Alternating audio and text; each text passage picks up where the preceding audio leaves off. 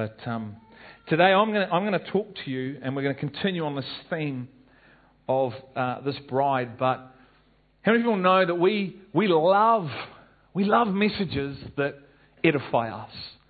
We love messages that, oh, God loves me, and I'm this person, and I've got this, and how am I going to do this? And all those things are true and they are right. You know, how deep is this love? Jesus sent His Son for me, to die for me, that I can become. And that's all true and it's beautiful. But at the same time, we have to contend with the whole Word of God. We have to contend with some of the Scriptures that either we don't understand. So, well, I used to do, I don't understand that, so I just read on to a place I did understand. I don't really know what that is. It's in your Word. I think it's for me, but I don't know. I either didn't like it, didn't understand, so I moved on. There are some Scriptures that, you know, if you don't hate your life, you're not worthy of me. There's the words of Jesus. What on earth does the guy mean? Because in the paragraph I heard how much he loved me. But now he's telling me I'm not worthy of him. I didn't come to bring peace, I came to bring a sword. I actually came to divide a mother and a father, a brother and a brother, a sister and a sister. What? What happened to we're all big one loving family? Well, we're that too. But we have to walk, and I have to walk in. And one of the things of my journey over the last 2 years of God saying to me, Greg, you need to preach the whole Word of God. Now, 5 years ago, I would have told you I was. When I got that prophetic word through a woman that randomly turned up here, I didn't know from Barasite. I didn't understand on earth what it meant. What do you mean, preach the whole Word of God? I am preaching the whole Word of God. You know what? Today I can tell you I understand what that meant. The whole counsel, the whole book. Not just take a bit that you maybe like, or take a thought and actually make the thought around the message. No, preach the Word. Preach the wholeness of my Word. Because there is a truth and a story and a fullness of truth that I want my people to come into. And we're going to look at some of that today. I'm going to take you maybe to the other side of a truth that we have to, that I've never heard preached in any conference gathering like this. I'm going to preach a message today that I've never heard anyone else preach. When I've talked to people about that, you know what? None of those people have heard this message preached. Why is that, do you think? Might be too scary. But God's Word, God says He disciplines those He loves, that they would come into the fullness of what He has. See, God is not about punishment at all. It's not punitive. God puts passages and truth in His Scripture to help straighten us up. Because if we digest on only half, do you know what happens? We are lopsided. If we only digest on half of His Word, you can actually end up lazy, slothful. But the grace of God covers me so I don't have to do a thing. No. The grace of God, when you get the fullness of that, empowers you to be an active follower of Christ. Not a passive one. Not someone who just sits and sits and sits. No. The grace of God is designed to catapult you, to lay your life down, to find the fullness of truth, that you would die to you. And God gives us passages that we would help to define us so we could see it. So it would be a little bit like a hot coal. Ooh, wake up. Ooh, because I've been sleeping, maybe. And so today we're going to look at the other side. Is that okay? The second part, because I'm a firm believer and there are two parts to God's kingdom. Grace, truth. Worship me in spirit and truth. There is always two parts, faith and deeds, not one.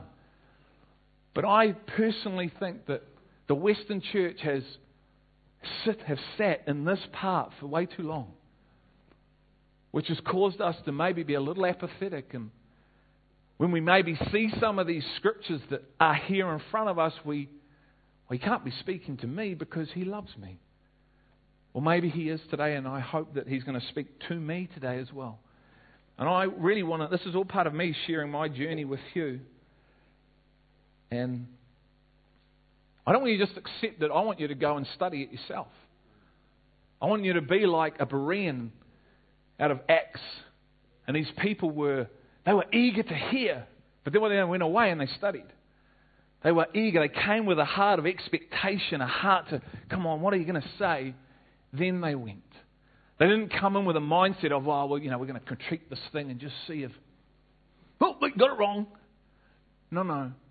So I want to ask you today to open up your heart. Open up your thinking. Open up your presuppositions.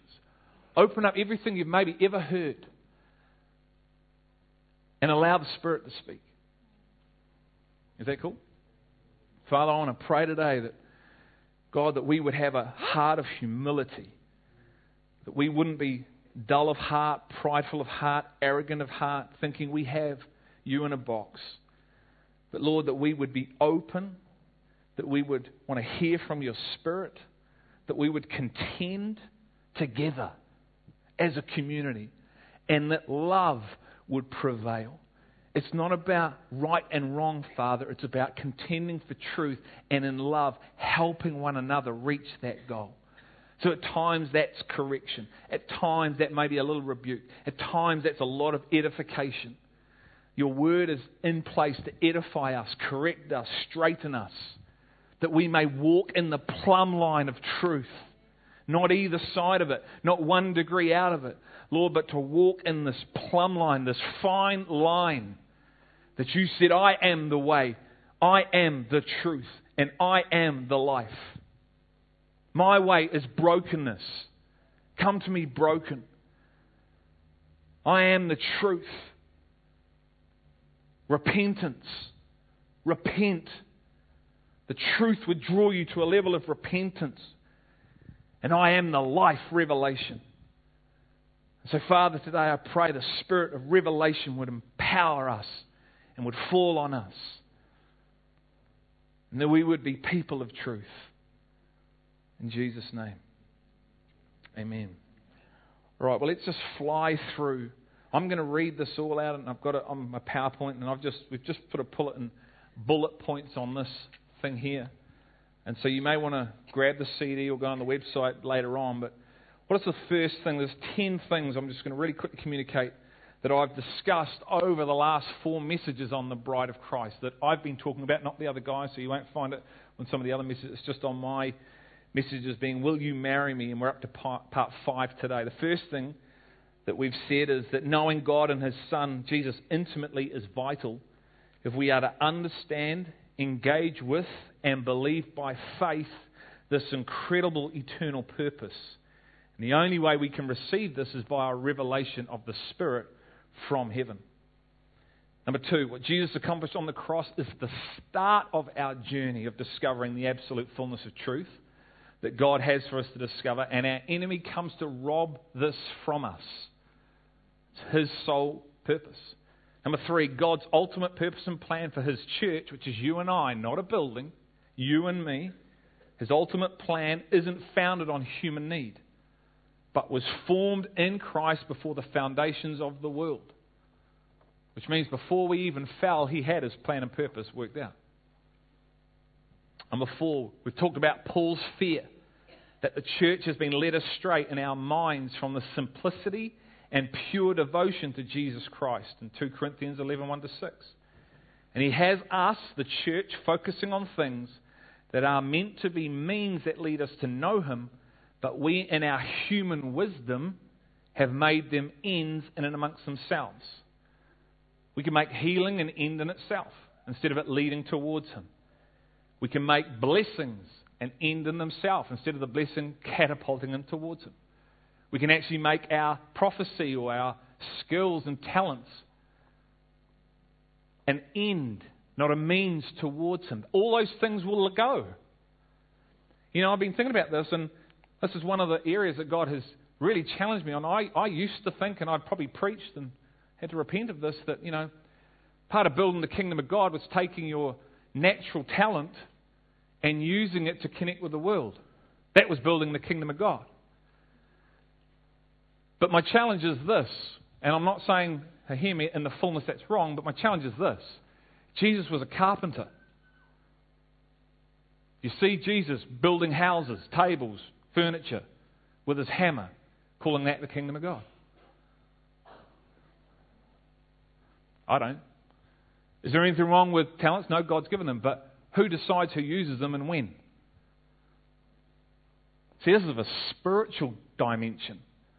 It's an internal, invisible, spiritual transformation of a person before it's anything else. Do you look like Him? Do we look like Him? Am I reflecting His image internally and externally, rather than just taking my natural ability and going into a world? Am I taking that natural ability or talent and having this internal transformation so you know what? When they look at me, they see Him. Because at the end of the day, if I'm just good with my hands, you know what? Glory can come back to me. Can't it? And I look good. I don't want that. I want people to see Him. So that's an interesting thought. Because we've got a whole movement talking about that. Number 5, bride is to be a pure virgin, free from idolatry. Idolatry being anything we love more than God. Talk that about our spouses, our children, our sport, our money, even our own lives. That's why God says, love me with every part of your being. What a prospect. Listen to these words. Jesus loving me and proving it by putting my interests before His own in everything, and me loving Jesus and putting His interests before mine in everything. Love from Jesus, producing love for Jesus, expressed through love for others. This is God's purpose for our lives.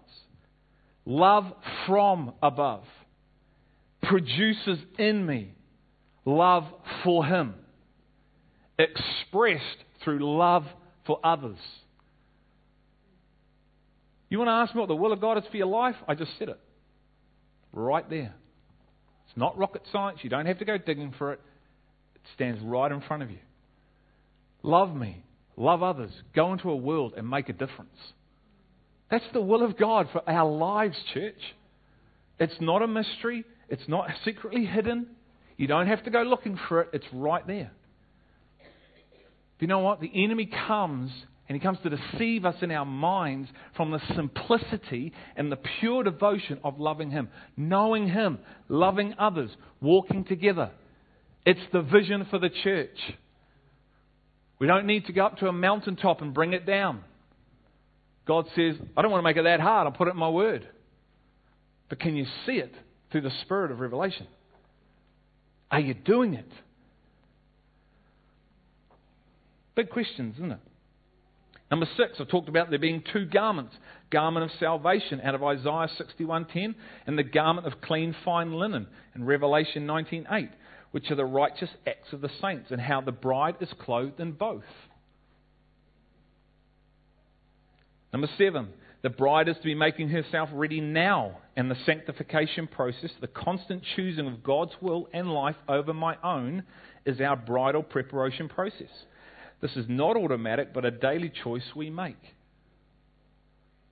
Number 8, God gives us the human marriage covenant as a typology, foreshadow of the mystery of our future inheritance, but also as an environment which forms love in us and prepares us, making us ready for this marriage with Christ, where the husband and wife are becoming the one flesh. We unpack that. This is why there are no human marriages in heaven, because they have fulfilled their ultimate purpose, preparing us for our marriage with Christ. Ephesians 5:22-32. So you make marriage your end, you'll never see the greater purpose for it. A man is to die and love. A woman is to submit. The same analogy between us and Him. It's a beautiful environment that God gives us that we would attain to where we're supposed to be going. But if all I ever see it as an environment for me and my self-gratification and my life here on earth, I'll never see the fullness. That's all good stuff and that's part of it. Seek first my kingdom and I'll add these things. But then you're the right way round. As I said, you don't need marriage to find this. Paul, there wasn't married, and he had this revelation. He talked about it. He said, actually, I counsel you not to get married because it can take away my kingdom perspective. It can consume you on the world stuff. Nothing wrong if you do, but make sure it doesn't swallow you up so you're blinded to a greater reality. We've got to contend for this stuff in the Bible, guys. Otherwise, we're just aimlessly cruising along, and there is no promotion after the grave. And we're going to talk about this today. And I wouldn't be doing my role if I wasn't speaking this stuff to you. Because I was having this thing in this thought in the shower, and I thought, you know what? The thought was this: do people really want to know?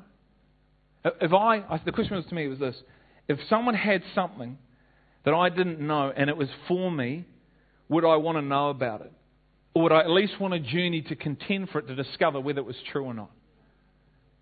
And I came with the answer, yes, I would.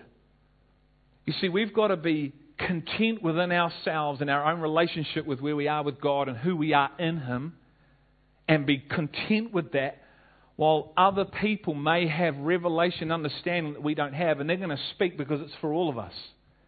And not get upset or defensive or try and rationalise it away, but go, you know what? There's something, and I've seen the change, and I've seen the fruit, and there's something on this person that it's not the person, it's what God's doing. I want it. I actually want to hang with this person. Or am I just, you know what? Nah. I just want to live for me. It's a challenge for us. The iniquity that is in us. The nature. That what we don't understand, let's rationalise away. The Pharisees were great at it. This doesn't fit my box. You can't be the truth. So I'm going to kill you. Number 9, God is looking for a bride for His Son that is wholeheartedly devoted to Him and His will, and that loves the Son more than their own life. Some of these things I've repeated and intertwined so we get it. What bride ever married a bridegroom without falling in love with him? And how could Jesus marry a bride who hadn't fallen in love with Him? I've shared in my messages about my own question God posed me to Danielle. Number 10, what Jesus accomplished on the cross at Calvary is a free gift to all who choose to accept Him as their Lord and Saviour. But we must push on into Christ to receive our reward of inheritance, which is a prize and not automatic. You're going to hear a great message tonight from Sam Willis. Sam is 21. I've been meeting with Sam now for a while. He's got a great message on the judgment seat of Christ. If you want God, you'd be out listening to that, or at least be on the internet. So, with all these points in mind, and especially the last one, let's come with me to Matthew 22, 1 to 14. Because we're going to look at a man who finds himself at a marriage feast in the kingdom of heaven, but he's thrown out into outer darkness because he's not dressed in the appropriate wedding clothes. Anyone ever heard this message? Murmur. Have you ever thought about this? Where did Jesus do His first miracle?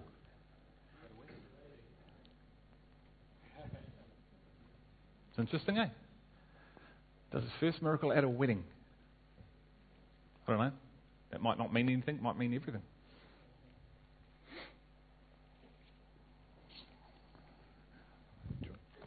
Just give me a yell when you're all there. There? Okay. Parable of the marriage feast. Jesus spoke to them again in parables, saying, the kingdom of heaven may be compared to a king who gave a wedding feast for his son. Listen to the words, read the words as I'm reading this thing. And he sent out his slaves to call those who had been invited to the wedding feast, and they were unwilling to come. Again he sent out other slaves, saying, tell those who have been invited, behold, I have prepared my dinner. My oxen and my fattened livestock are all butchered, and everything is ready. Come to the wedding feast. But they paid no attention and went their way, one to his own farm, another to his business, and the rest seized his slaves and mistreated them and killed them. But the king was enraged, and he sent his armies and destroyed those murderers and set their fire on city on fire. Then he said to his slaves, "The wedding is ready, but those who were invited were not worthy. Go therefore to the main highways, and as many as you find there, invite to the wedding feast." Those slaves went out into the streets and gathered together all they found, both bad and good, and the wedding hall was filled with dinner guests. Verse 11. But when the king came in to look over the dinner guests, he saw a man there who was not dressed in wedding clothes. And he said to him, "Friend, how did you come in here without wedding clothes?" And the man was speechless. Then the king said to the servants, "Bind him hand and foot and throw him into the outer darkness. In that place there will be weeping and gnashing of teeth, for many are called, but few are chosen." Interesting, eh? Okay. Verse 1 says, Jesus spoke to them in parables. So what is a parable? Okay. Parable, the answer, a parable is simply a truth told in story form in order to help explain a previously taught truth, and a parable makes one central point. You get that? So it's simply a truth told in a story form in order to explain a previously taught truth, and a parable makes one central point. Jesus is talking about the kingdom of heaven and how a king gave a wedding feast for his son. Now we can see here in verses 1 to 7, he's referring to the Jews. So he's referring to these Jewish people, and he starts by telling a parable before this of two sons, and a parable of a landowner. And then he gets on to talking about this parable. He's talking to the Pharisees, but they don't want to know. So he's talking to this Jewish people, these Pharisees, religious men, but they really don't want to know what he has to say. They couldn't hear what he was saying. Why? Matthew 13:15 teaches that their hearts had become dull, their ears could scarcely hear, and they'd closed their eyes. But listen to what Jesus says to his disciples. Okay, so come with me to Matthew 13. Matthew 13 verses 10. And Jesus is teaching a parable about the sower of the seed. And so we have these Jewish men that he's talking to. He's telling the story about a king sends out invitations to a wedding feast. But these certain men, they don't want to know. They can't hear. Okay? Verse 10, Matthew 13:10. So Jesus in 13:1-9 has just discussed about the parable of the sower. These different environments that the seed gets thrown out into. Verse 10, and the disciples came and said to him, "Why do you speak to them in parables?" Jesus answered to them, "To you it has been granted to know the mysteries of the kingdom of heaven." To the church, you could put it there. It has been granted to you and me. It has been granted to know the mysteries of the kingdom of heaven. But to them it has not been granted. For whoever has, to him more shall be given, and he will have an abundance. But whoever does not have, even what he has shall be taken away from him. Therefore I speak to them in parables, because while seeing they do not see, and while hearing they do not hear, nor do they understand. And he goes through in the case of the prophecy by Isaiah, and he just speaks what I just spoken to. You know, their heart has become dull. With their ears they scarcely hear, and they've closed their eyes. Otherwise they would see with their eyes, hear with their ears, and understand with their hearts and return. But listen to 16. But blessed are your eyes, because you see. They got the Spirit. Blessed are your eyes, you see, and your ears because they hear. For truly I say to you that many prophets and righteous men desired to see what you see, did not see it, and to hear what you hear, and did not hear it. Verse 18, hear then the parable of the sower. When anyone hears the word of the kingdom and does not understand it, the evil one comes and snatches away what has been sown in his heart. The kingdom. mysteries of the kingdom have been given to us to understand and come into. Because we have the Holy Spirit. If you've acknowledged Jesus as your Lord and Savior and invited Him in, the Holy Spirit, spiritually born again, is within you. And we are a spirit people, not a physical being. I live in a shell, but spirit man lives within. And I am able to determine and discern the times in which I live. Aren't we? What's happening around me in the Spirit. That's what Jesus is saying, but they couldn't hear what they were trying to say. And the enemy comes when the kingdom message is preached and tries to steal, tries to nick the seed. But we are to come into it. And if you go through in this passage, you'll see 4 different environments of soil. Christian environments. One environment understands, allows it to come and produces a fruit.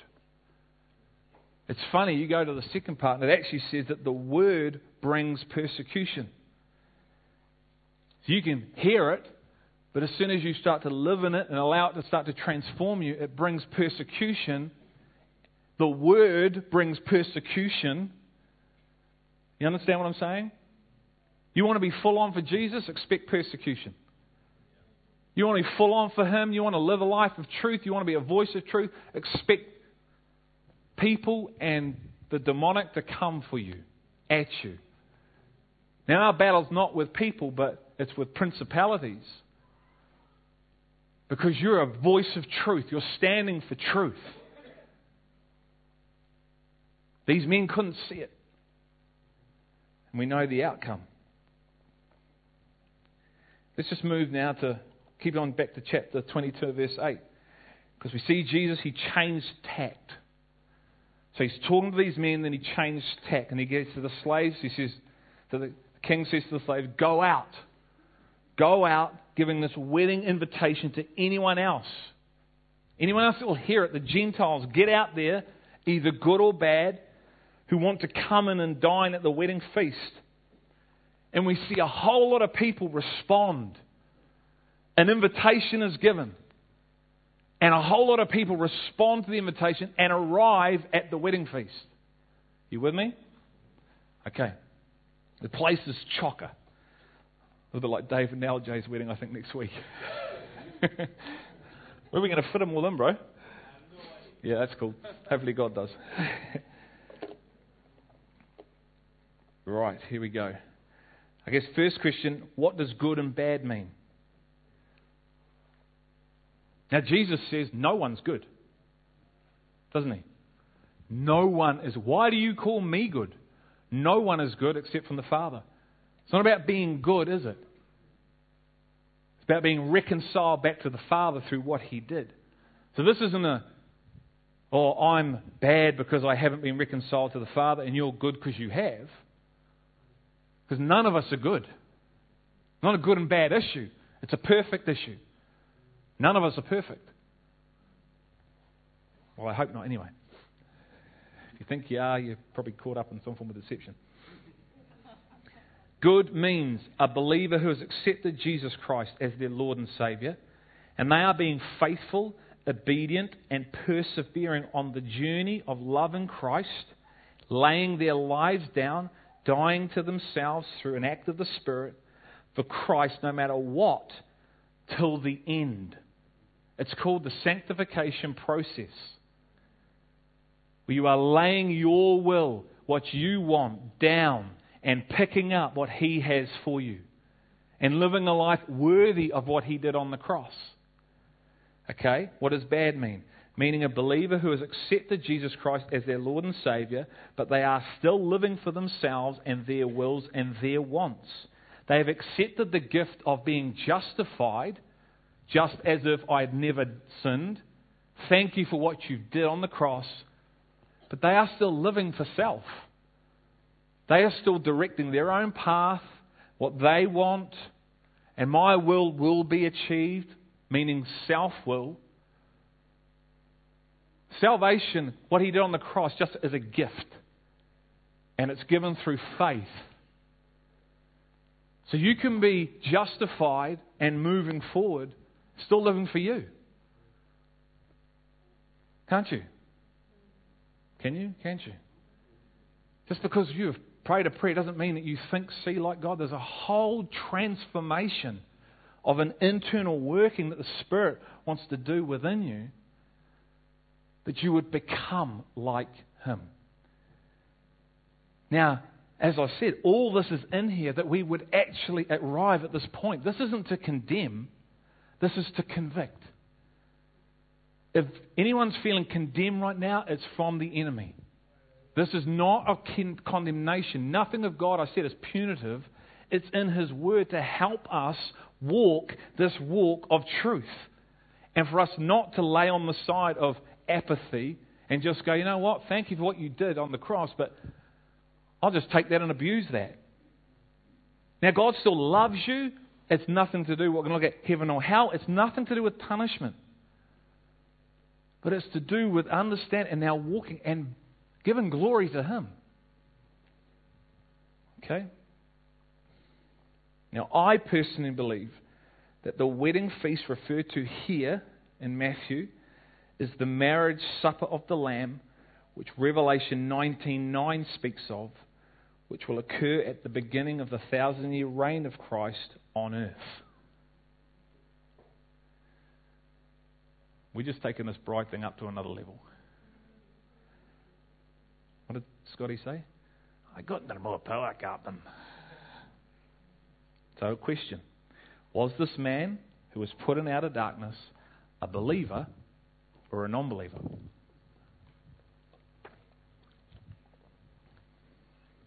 Hang on to your seats.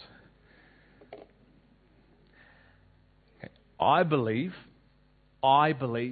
and carry a conviction today that this man was a believer. And I'm going to give you 3 reasons why. Number 1, he had received an invitation to the wedding festivities, which he had responded to, and he was there at the feast. Okay? Do you know, when you got saved, when you prayed that prayer, whether you know it or not, there was an invitation that went out to you to a wedding. You may not have been told about it. Look, I haven't been. This has only come through me seeking God with others and walking a journey. But there was a wedding invitation that went out. And this man receives his invitation to the wedding festivities, which he had responded to. He actually responds and he's there. So he's in this environment, the kingdom of heaven. He's in this environment. There is a king, okay? Remember what a parable is? Story, truth behind the truth, behind the story. This means he was spiritually born again because he was in this kingdom reality. Jesus said to Nicodemus, you must be born again to enter the kingdom. You must be born again to see it. You must be born of water and spirit to enter it. And the third, the king addresses the man in verse 12 as friend. I believe there is some form of relationship that has been established. Calls him friend. Now, the Greek word for the friend, see if I can pronounce this, is heteros, which means a comrade, mate, partner. Now, the reason this man is thrown out of the wedding festivities is because he doesn't have the right wedding garment on. He's there, but come with me. If you're not already there. And it says this in verse 11. When the king came in to look over the dinner guests, he saw a man there who was not dressed in wedding clothes. He says to him, friend though, how did you come in here without wedding clothes? Man's speechless. And then he says, put him out into the darkness. As I said to you before, in your notes, there are 2 types of garments. Garment of justification. You acknowledge what Jesus did on the cross. You are justified, made whole. But there is a garment in Revelation 19:9 that talks about the righteous acts of the saints. Fine linen garment. They are different. You with me? This man had the garment of salvation, justification, justified, which placed him in the presence of the king. But he didn't have on his fine linen garment, which is acquired through the sanctification process, the choosing of God's will over one's own will, which is what is needed to be part of the wedding festivities. And so he was removed from the intimate environment into a place of darkness. I hope no one asked that question. Don't switch off. Okay? Don't switch off. So here's the question. Now, what is this place of outer darkness? Because we see this term outer darkness referred to in two other areas. We see it in Matthew 8:12. So write that down and go and have a read about the man who is a centurion who has faith. You read this passage, then it turns to this feast where Abraham, Isaac and Jacob are. Later on we'll unpack that. And we see it in Matthew 25:30, which is the parable of the talents. Now, once again, and I say this in love, I've never heard the message of the parable of the talents preached in the fullness of what's actually written down. I've heard it preached that we've got all these talents and, you go out and serve a world with them, and if you don't do that, you get the one that has one, but no one's ever taken it to another level. No one's ever taken that, in my experience, and gone, what is this? This fellow with one, he ends up in this place of outer darkness. Think about that. 3 servants of the one, waiting for the one to return. All being given the same, just different amounts. Is he a non-Christian? I don't know about you. None of my non-Christian mates are waiting for the return of Jesus. They'll live in life, they don't even know he exists.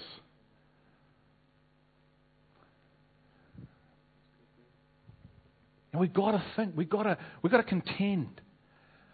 I'm speaking to me. I tell you, in the past, I don't understand this, move on.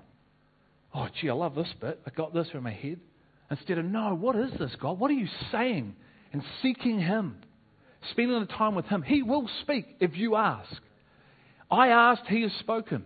Now help me, and help me walk in discipleship. Help me walk straight. I'm just doing the best I can. And I hope you'll love me enough to walk with me. And I hope we love one another enough to walk with us, that we would discover the fullness of what God has for us. And not let this enemy, whose sole mission is to stop us arriving at a certain point. So I'm going to suggest to you today, and once again, I don't just believe this, I carry conviction of this now, through what God has revealed to me, that this isn't referring to hell, but it is referring to the darkness outside of this intimate ceremony in the kingdom. And I want you to listen to other theologians that believe this as well. So this isn't just what Greg Simnor believes, and I've been on some trip, smoked too much hooch or something, had a couple too many DBs. Anyone listen to Charles Stanley? Anyone think Charles Stanley is credible? Maybe, maybe not. Do you know what? People thought Paul was a deceiver. Fascinating, isn't it? Okay, Charles Stanley talked about this outer darkness in his book, Eternal Security, which I've read. The final verse of this parable is so severe that many commentators assume it is a description of hell. It is not. Keep in mind that this is a parable. A parable makes one central point. The point of this parable is that in God's future kingdom, those who were faithful in this life will be rewarded, and those who were not will lose any potential reward. Come out tonight and hear the judgment seat of Christ. The Bible says that a fire goes through every follower, and the fire will determine whether one has built their life on hay, wood and stubble, stuff of the world, and those who have built their life on gold, silver and precious stones, things of eternity. And there is a loss for some and a reward for others. Not a judgment on hell or heaven. Some will be given more privileges and responsibilities, while others will have none. The outer darkness refers to being thrown outside a building into the dark, and in that place there shall be weeping or gnashing of teeth. Kenneth Voist, in his expanded translation of the Greek New Testament, said, "The outer darkness is the darkness that is outside of the king's banqueting house. In other words, it is not hell." Erwin Lutzer, in his book, Your Eternal Reward, wrote, "These warnings are addressed to believers. God does not let his children get by with disobedience, even though their place in heaven is secured and their transgressions are legally forgiven." Thayer's Greek English lexicon says the outer darkness is the darkness outside the limits of the lighted palace. It's evidently a space in the kingdom, but outside the circle of men and women whose faithfulness earned them a special rank. Among the privilege of the overcomers is nearness to Christ. Go read Revelation 2 and 3. To the overcomer I give. Boom, boom, boom. The opposite of this is the darkness outside of his presence. The unprofitable servant is simply being excluded from the light and the joy of the feast with the Lord. One either enters into the joy of the Lord and is included, or one is cast out from the joy and is excluded from his fellowship. Now, I'll try and get this guy's name right. Dr. Spiros Zodhiates, in his wonderful commentary, The Complete Word Study, New Testament with Parallel Greek, commented on the outer darkness and the weeping and gnashing of teeth. He said these terms may be applied to believers who have failed the Lord in their service. In this instance, the outer darkness may be a reference to a place or position of far less rewards for the servants who prove themselves less diligent than those who used and exercised their talents to the fullest. The expression would then refer to the degrees of enjoyment of heaven rather than inferring of hell. Entrance into heaven is gained by accepting Christ's sacrifice for justification, but a person's rewards in heaven will be determined by what he did or she did for Christ on earth. In the case of the believer, it will be a weeping or expressing sorrow over not having used the opportunities God provided. The phrase gnashing of teeth indicates anger at oneself for ignoring the marvellous opportunities that he or she had on earth. There's a different picture being painted now, eh? Now, guys, this is not to condemn, it's to convict. For some of us, it's to wake us up. You know what? Everything God does is actually motivating. Everything is motivating.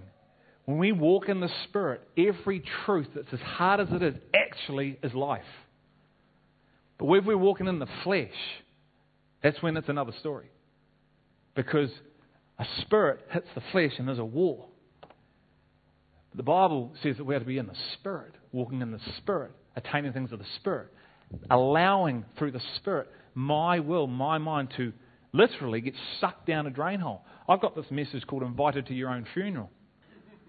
That's what happened the day you invited Christ in. You actually invited your own funeral.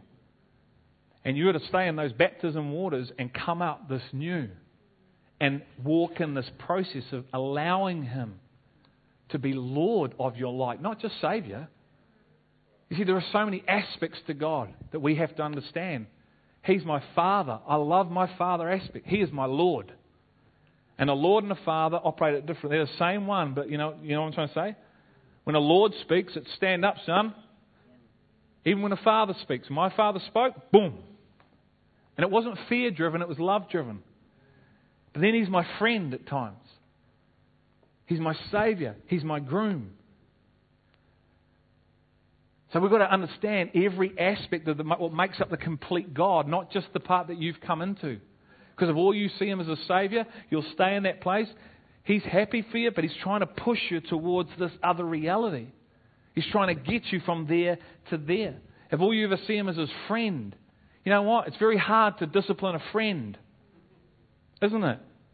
It's very hard to walk beside a friend and say, you know what? This part and this part, I know they're in love with grace and all that. So we have to, when I see God, I see the circle and all these bits of the pie. And I'm on a journey of understanding every part. So when He says jump, I actually ask how high. Because to come into the hands of the living God is a fearful thing. To stand actually at that judgment seat. I tell you, it won't be having a cup of tea and a biscuit. It'll be an awe and reverence of, oh my goodness. And that is actually to be motivating, not fearful. It's love. That's love. Not fear. The enemy will try and bring fear and condemnation. But God brings love. No different to me and my children. I don't allow them to do things. I discipline them so they will arrive at a point that I know they need to get to. They can't see it at the time. They're trying to battle their will with mine. And you know what? If you do this, Madeline, you're going to hurt yourself. Give you an example. We went to the pools the other day. And I said, be careful. I don't really want you going on the hydrocyte, honey. She had her tooth. One of her teeth was loose and it was knocking out. Oh, I want to go. I want to go. I said, but be careful of your tooth. No, I want to go. I want to go. Be careful of your tooth. I don't want you to go. I'll go. Okay, go. Well, what happens 10 minutes later? Woo! Whole mouth is spitting blood. And I don't know, the tooth is in a pool somewhere. And she's like, a whole mouth. Like, Daddy, look at it. So we cleaned her up and I said, now, what did we learn from this? Oh, I should have listened to you, Daddy. That's right, your dad's always right. Your mum's not, but your dad is. Just a joke. Thought I'd lighten the atmosphere a bit. But do we know God in every aspect? Because you know what? Yeah, He loves me. But like a good father, He will actually discipline me. So I will reach where I need to go. Because He sees the future and the purpose for me that He's already ordained for me with Him.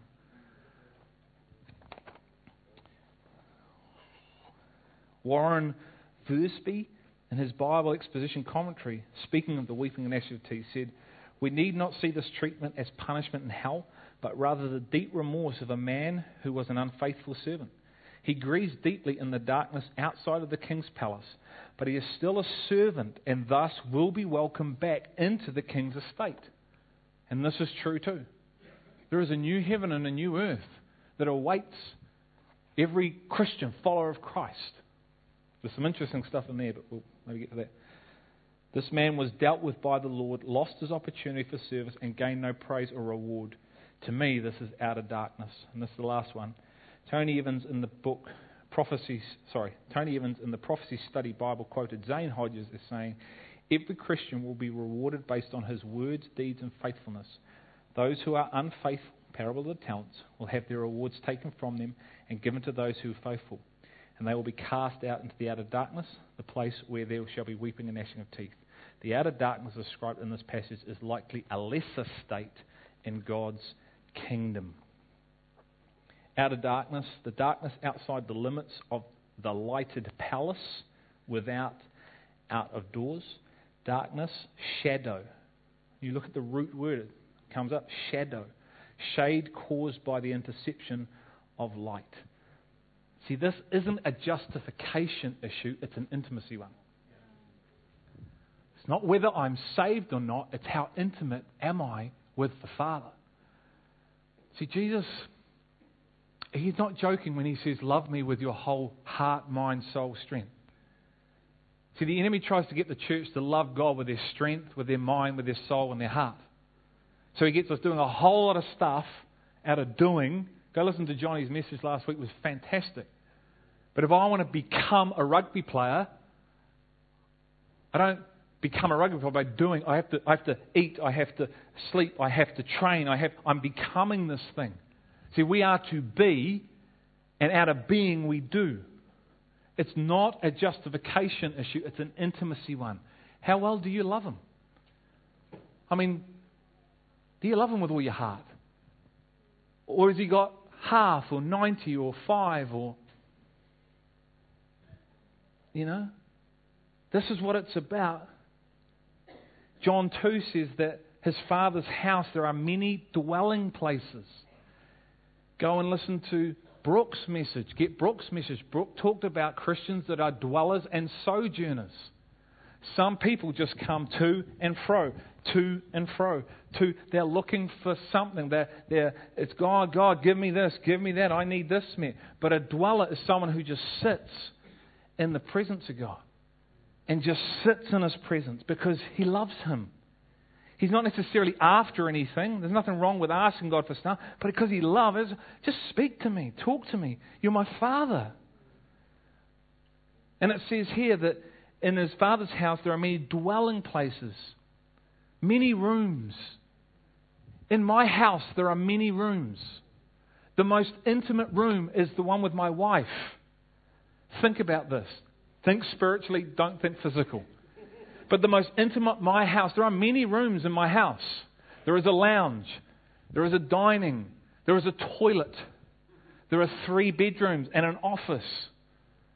But the most intimate where is with my wife. My children don't come into that room in that space when we're intimate. Now they can come in and out, but not to dwell in it.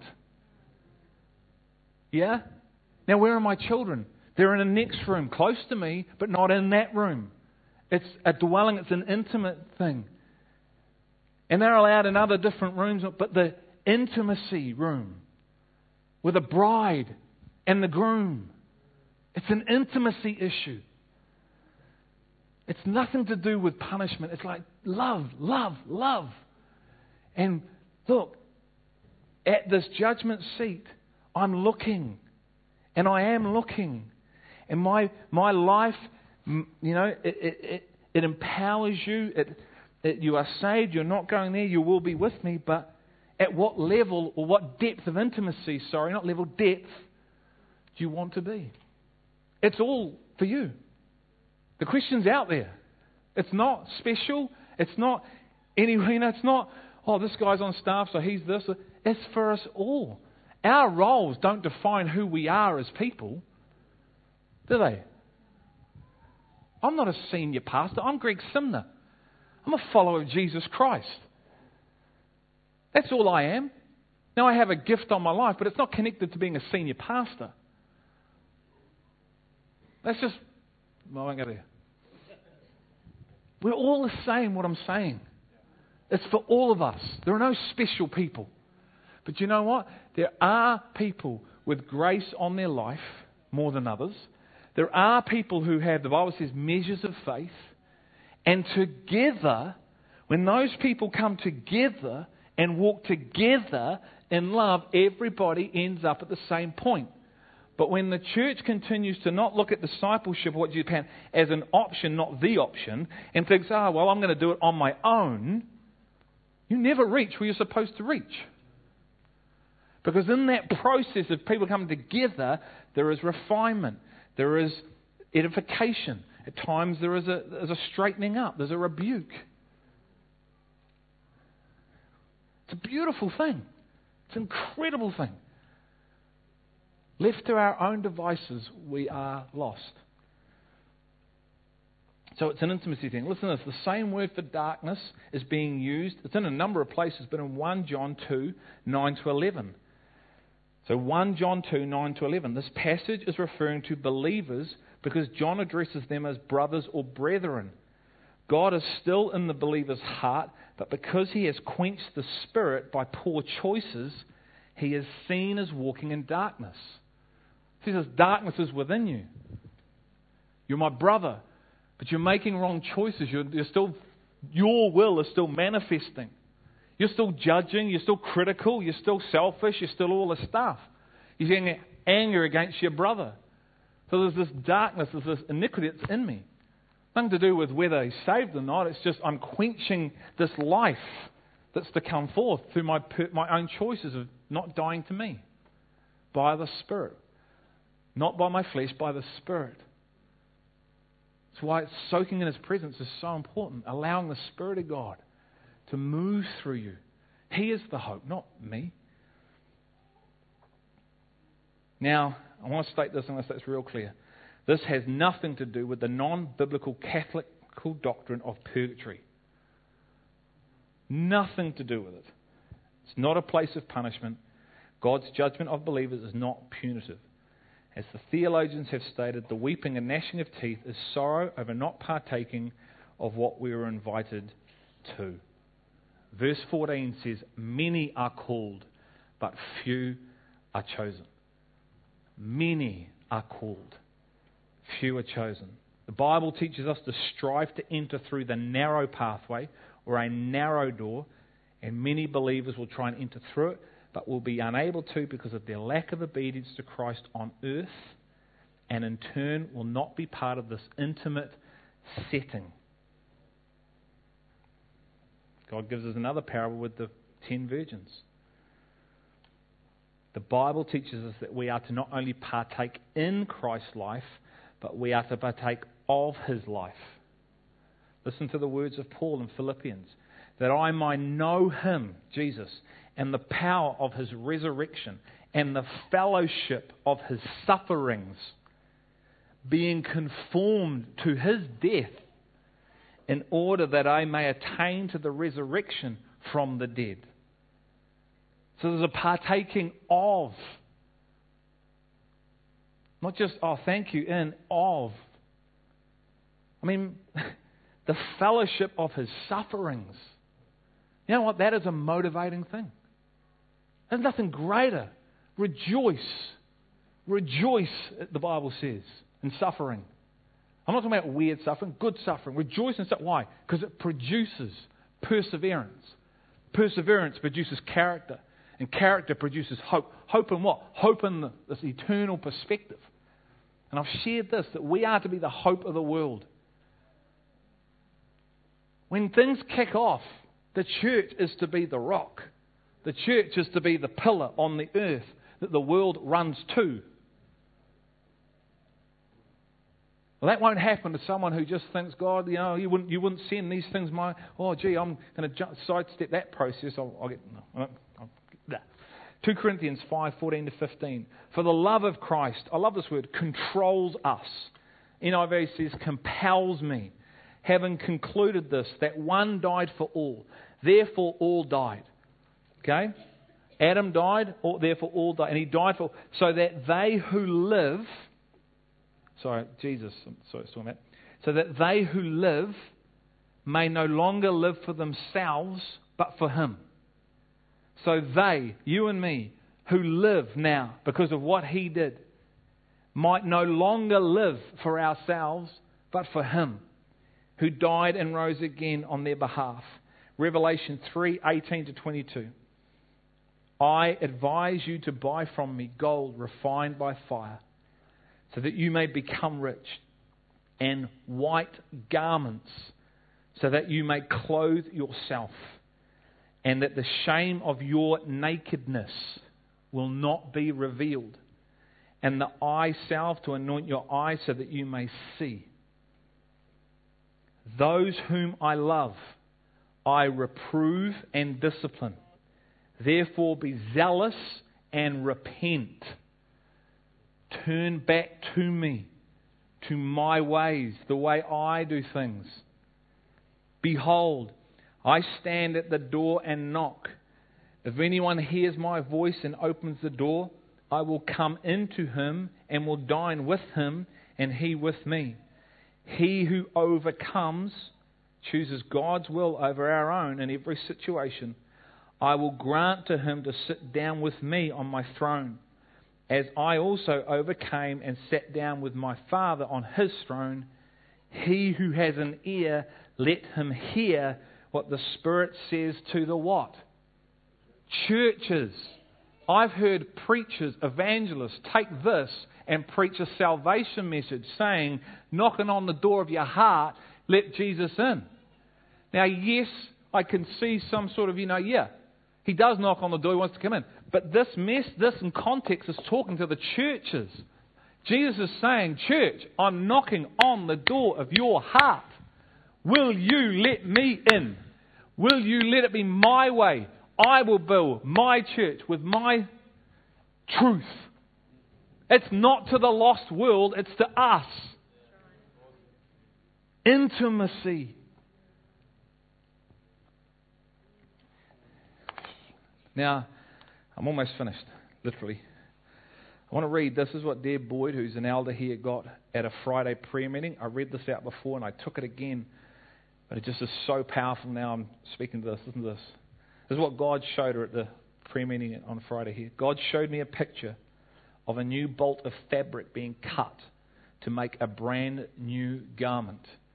He was clearly saying this was being made from new, as you couldn't buy it already made or off the shelf.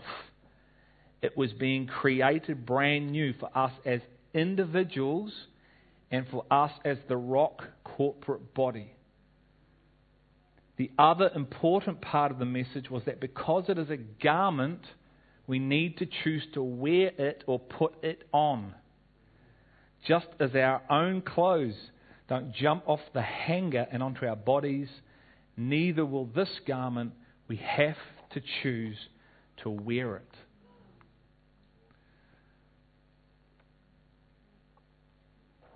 So I want to leave you with a question. What does this particular passage of Scripture in Matthew 22, 1-14 now mean to you as a believer? And what difference do you think it's going to make in your relationship with Him? What does this particular passage of Scripture, Matthew 22, now